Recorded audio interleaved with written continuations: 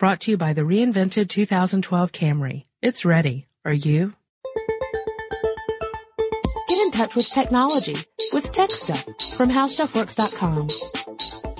This podcast is brought to you by Verizon Hub, the home phone reinvented, exclusively from Verizon Wireless. Hello there, everybody, and welcome to Tech Stuff. My name is Chris Pollette, and I'm an editor here at HowStuffWorks.com. Sitting next to me, as usual, is senior writer Jonathan Strickland. Hey there. Wow, it's been a long time since I've heard that. Yeah, my worldwide tour is over, so I'm back to hey there. All right. So, what are we going to talk about today? Oh, well, actually today we're going to talk about a subject that was brought up by one of our listeners. This is from Sandra. I almost said Sarah. I'm sorry, Sandra. Here's what she has to say. Hi, Chris and Jonathan. First, let me say I really enjoy your podcast and listen to every episode. Thanks for all the hard work. I'm learning a lot, and it's mostly painless. I bet that has something to do with the jokes we tell. I'm thinking maybe. All right. I'm writing to suggest an idea for a podcast. Over the last few years, we've moved to doing everything online, from banking and paying bills to entertainment and socializing. While it's true we can save paper and gas by doing more online, I think it's misleading to think it's more energy efficient overall. I recently read an article that said we have to build 5 new power plants every year just to support the increased energy needed for IT alone. That'd be bad enough if server farms operated at peak efficiency, but apparently they're incredibly inefficient, so much of this energy is wasted. I'd like to learn more about the impact of our bandwidth-hungry lifestyle and its impact on the environment and our economy. I hope you'll consider this for a future podcast. Thanks for considering it, Sandra. Well, Sandra, thanks a lot for writing in. That's an excellent email, and we're going to try and tackle this. It turns out this is a really tricky subject to talk about, not because of any controversy or anything like that, but just because when you start to look at the whole issue, you begin to realize the picture is a little larger than what you first thought, right? Oh, definitely. And then you look at that and you're like, wait. If I have to consider this, then I need to consider this next element. So the picture gets a little bigger. And it gets bigger and bigger until you end up hiding under your desk and weeping softly. Speak for yourself. Okay, well, Josh knows. I often actually will hide under his desk because he's very comforting. Yes, I understand. Yeah, as it turns out, we've sort of worked ourselves into a hole, so to speak, because we rely on both paper and computer technology. And neither one of them is particularly environmentally friendly. Right. And neither one of them is particularly harmful so much more than the other. Yeah, they're harmful in different ways, too. Yeah, exactly. And they're good and bad things about both. So, I was going to tackle print and paper to start with, if you don't mind. Go right ahead. Okay. So, I was reading up on a couple of different subjects, one of which was, how much energy it takes to create a book. There was another one that was talking about how much energy it takes to make a ream of paper. And, it's an interesting thing to read about. And really, again, you have to think about the whole big picture, not just how many trees you had to cut down or, the processing plant for the trees to turn the lumber into paper. There are a lot of different things you have to think about. Like after the paper's made, it has to be shipped somewhere. When it's being shipped somewhere, that the fuel is going to put an impact on the environment. Just the travel and wear and tear puts an impact. I mean, eventually you start looking at this like a domino effect, right? Like, okay, well, that also means you have to maintain the trucks and the trains. And wait a minute, that also means that if it goes into a store, you have to pay for things like lights in the store. Like, where does it end is the question. But in general, there was a study done by the Book Industry Study Group and Green Press Initiative, not too long ago, where they tried to estimate how much carbon is produced through the publication of a single book. Right. The conclusion that they came to was that each book contributes about 8.85 pounds of carbon. So every single book you see, essentially that's what it took to make that book possible. Including, coffee table books? Yeah, hardback, well, I mean, I think it's an average, Okay. Because, yeah, I'm cool with that. I just wanted to, get my bearings. I'm saying, like, the monster at the end of this book probably doesn't have as big an environmental impact as, say, The Lord of the Rings. Okay. Now, Impact upon my life, equally huge, but not upon the environment. And they also estimated that the publishing industry generates about 12.4 million metric tons of carbon per year. Wow. That's a lot of carbon. That's significant. And now you have to also remember that when you're creating paper, obviously you're creating paper from lumber. You're going to have to get that lumber somewhere. So you have to cut down trees. And trees are what we call a carbon sink. True. So trees help take carbon out of the environment, mostly through carbon dioxide. And so if you start cutting down the trees, not only are you in the process that you're going through to create whatever it is you're creating, in this case, paper, not only are you creating carbon that's going into the environment, you're taking away the ability to absorb that carbon because you're removing some of the trees. True. So that's not good for the environment. And we've been consuming more and more paper products, as the years have gone by. I read an interesting report by Green PDF. Now, granted, you have to take this with a grain of salt. You have to always consider the source of the information you're receiving. If you're receiving information from an environmental, like a pro-environment kind of source, you have to remember, all right, well, let's look around and see if there's any other independent sources that verify this information. Same thing if you read from a pro-industry source, right? Absolutely. So you want to be fair as much as the time as you can. Right. You don't want to just assume that the information you're reading is in fact completely accurate. You need to kind of look around. But what Green PDF said was that on average, each person in the world consumes about 123 pounds of paper per year. And 28% of the paper consumed is used in printing documents. And the average office employee uses 7 reams of paper per year.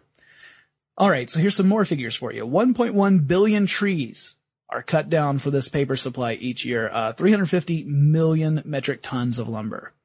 And you think each tree removes about 1 metric ton of carbon dioxide from the atmosphere each year.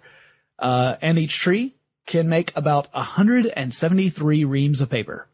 Okay. So there's a lot of figures, facts and figures for you.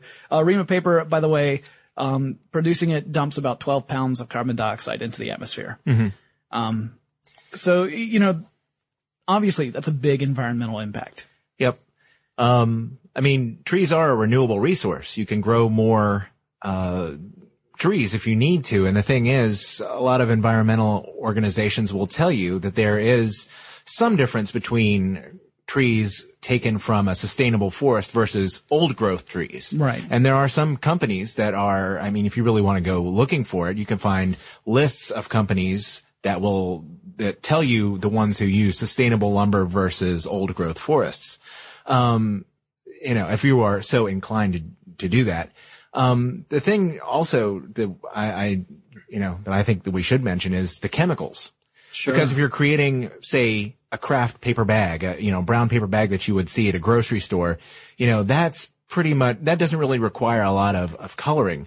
But if you want bleached white paper that you'd get for, for example, school notebook paper or, paper for your laser printer, that takes bleach, and those chemicals go into a water source someplace in a lot of cases. Yeah.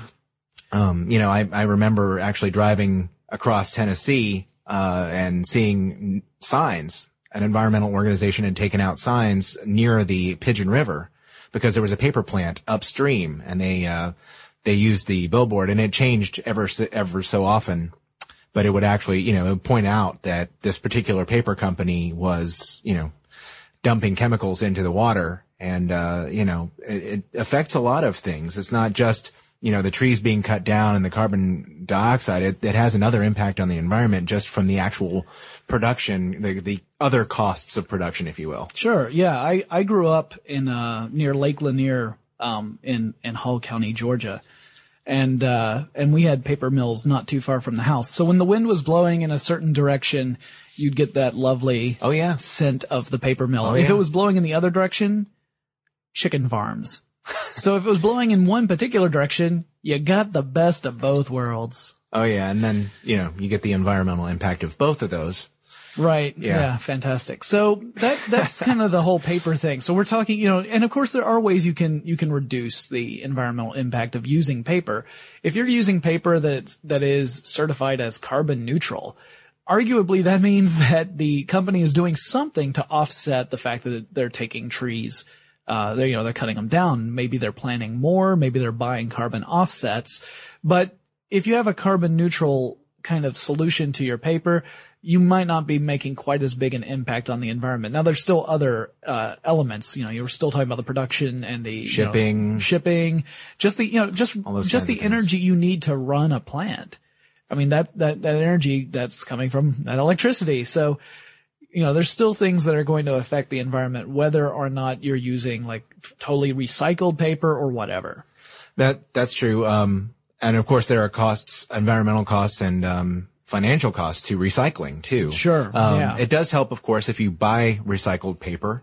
That encourages them to continue making recycled paper and to recycle paper when you are done using it.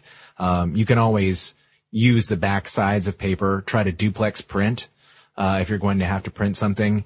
Here's one of my big pet peeves. If you work in an office where people do a lot of printing, you're going to see a giant stack of stuff that people printed out but never came to pick up. Don't be one of those people. If you're going to print something, print it because you need it and you're actually going to use it. Right. That's just one of my big pet peeves. Yeah. I find that I need to use paper from time to time. I try not to use tons of it. Literally. But no, figuratively speaking. And the thing is, I go over there and I see that big pile of paper and it drives me crazy. Yeah. I completely understand that. The one thing though that I find interesting about paper when I think, well, I'm going to shift to online is once the paper's produced, it's produced. Right. It's there. It's not doing anything. It's not, contributing to or detracting from the CO2 levels of the planet. Right. So, I mean, if you have paper and are using it responsibly and not overusing it, then, it's a sustainable resource. Right. So there's something to be said for a piece of paper. As opposed to, say, a computer, which is going to draw power constantly. I mean, unless you've unplugged it or you're using one of the power strips that can prevent vampire power from going on, your computer is always drawing some power. Yeah, vampire power, for the uninitiated is, say you have your computer plugged into a power strip and you've turned it off so that you can go to work. The computer, that is. Right. Right. That's a good point. You turn your computer off but left the power strip on. Your computer is still going to be drawing some power. As a matter of fact, if you have a desktop computer like a tower and you take the side of it off or the front of it off where you can actually see, you'll probably see a couple of the little LEDs inside that tell you that there's something going on. It's basically keeping the machine running. Same could be said for your TV. People don't want to wait for the TV to come on. So, the manufacturers build in, the capacity to store energy so that you can turn it on and it pops on very quickly. Well, the thing is, it takes electricity to do that, very low flow, and that's called vampire power. If you turn the power strip off, it stops drawing power. Right. Unplugging it will really stop it. Yeah. And we should point out that even the vampire power, although it is, a constant thing, it's not drawing nearly the same amount of power as your computer would when it's running, especially if it's running like full speed, like running a very heavy application. Mm-hmm. So when we're talking about computers, we're really looking at things like energy efficiency, whether or not you are using any of the sleep or idle modes, or if you're turning your computer off. And also, not only that, but when you're talking about online applications, now you have to look at, as Sandra pointed out, data centers. And data centers, okay, for those who don't know, a data center is essentially a collection of servers. And it could be a small center. And when I say small, most people would think of a small center, like most people in the IT biz would say like 100 servers is kind of small. Yeah. Google has data centers with servers that number in the thousands and tens of thousands. And they've got these enormous buildings, their size of several warehouses put together, filled with these machines all running. They're generating tons of heat. They're consuming lots of electricity, and they always have to be on, because if they go off, your service goes away. So yeah, that's no more Gmail. That's no more access to any of the files that you've stored in the cloud. that's no more search. Exactly. Yeah. So the thing about that is that those machines are constantly running, and there are probably at least hundreds of thousands, if not millions, of machines doing that at any one given time. And the internet's made up of computers talking to one another. Right. And a computer running, actively running can consume anywhere between, I don't know, like 100 and something watts per hour to up to 300, depending on the machine. Maybe even more, I guess, if you've got a really power hungry, device. But, so you gotta think there are these thousands and thousands of machines that are running all the time. If you're using a lot of online services, then you're contributing to the need for more machines, which means that, you're indirectly, you are contributing to an environmental impact. So, what can we do about this? Well, I mean, if you don't use it, I don't think there are going to be fewer computers out there. But what we can really hope for is that these companies will start looking into ways to power their data centers in a renewable fashion that's not dependent upon, traditional power plants to generate electricity. Google's doing that. Yeah, as a matter of fact, I have some family up in the Northwest, and Google has they generated headlines for the pun, generated headlines a couple years ago because they were building a giant data center in a town near Portland called the Dalles. The thing is, you'd think, wow, that's, you look at the Google Earth view of this place and you go, man, that's got to have tons and tons of computers in it. Well, and I'm sure it does. However, it's also along the Columbia River. And from what I understand, that data center draws a lot of its power from water. Right. Hydroelectric power. Exactly. So, there are things that they're doing there, and, I believe with solar power too, to try to offset some of the, fossil fuel costs of the electricity there. And also, I just, wrote a blog post about this recently as of the recording of this podcast. By the time this goes live, it'll actually be old news, but you can always go back and look at it. But I did a blog post about this, patent that Google applied for and was granted for a floating data center. Oh, yes. And it's essentially a data center on a boat, and the full design incorporates some devices that generate electricity through the motion of water. So both waves and tidal motions. And also uses the water as a coolant to keep the servers cool. So it doesn't have to, it can just utilize the power of the sea to keep it going. And it's not drawing power from a power plant like most data centers are. Well, Google actually has its own organization in-house that looks at renewable energy sources. It's called RE is less than C. And this had come up before. We had sort of talked about the idea of writing an article or doing a podcast about this subject before. I got some information on that. Eric Tietzel, who's the program manager for RE is less than C, said that a Google search takes 3/10,000ths of a kilowatt, which generates about 0.2 grams of CO2 every time you search Google. Wow. So, it's small. It's a very small impact. However, how many people are searching Google every day? At any point of the day. Yeah, sure. So, I mean, if you think about that and how much that search energy is, the cost of that search energy, Google and other companies have good reason to look into other sources because, environmental impact aside, it's got a financial impact. Right. So if they could find some renewable sources, especially non-polluting ones that, make them look better. Yeah. It's a win-win-win. Exactly. It's a good move for them. And just like we were talking with the paper, with all the additional factors that you have to take into account, same thing's true with computers. If you're going to have to think, okay, what did it cost environmentally speaking to produce this computer? What did it cost environmentally speaking to build the data centers? These are costs that are essentially one-time costs per machine, just like a book is a one-time cost. But it's again, you start looking at this big picture situation where everything gets linked in together, and there's not really an easy solution because there's no real way where you can't point to one thing and say this is the source of the problem because it's so much larger than that. Yeah. Yeah. And, I mean, there's more than the, carbon footprint of manufacturing a computer, let alone taking it apart. I mean, so many of them end up in landfills because people don't recycle them. Right. There's lead, there's cadmium, there's all kinds of Mercury, stuff in there. Sure. And it gets into the groundwater. There's the environmental impact of that. Right. And, the more often you replace your computer, and the more computers you own that need to be replaced, that just adds to that impact. Right. So there's something to be said, for that too. So what we're getting down to here is that there's no easy answer of saying is paper better than using a computer or vice versa.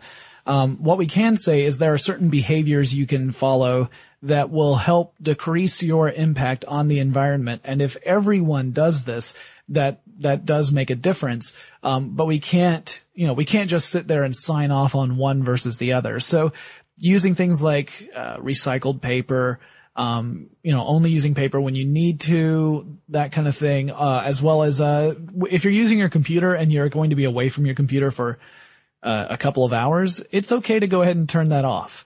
Everyone worries about whether or not the spike that you experience when you first turn a computer on, if that negates the effect you would have of turning it off. In most cases, it does not. In most cases, especially if the longer you keep it off, the greater the benefit is. So if you are going to bed at night and you're not going to be up and using the computer for 8 or 10 hours, turning it off is probably the best choice. And if you can't turn it off, or, you're just not going to, using a sleep mode, can also really, really help out. A sleep mode might be just a couple of percentage points of what the active mode would be. And don't assume that a screensaver is the same thing as a sleep mode, because it isn't. Yeah, it actually can generate it can drain a lot of power. Because you're running a program is what you're doing. And it's displaying something on the monitor. So if you have a desktop computer and a monitor, it's keeping the monitor awake. Right. So don't just, it'll go to screensaver and that'll save money. No, go ahead and put it on to sleep mode. I mean, it might mean that it takes a little longer for it to boot up, but that's a small price to pay. I mean, and you'll be saving money, on electricity bills. Yep. You can also unplug a lot of your electronics when you're not in use, or you can get smart power strips that will do it for you. They can, a lot of the power strips now come with the ability, now they're more expensive. I should point that out.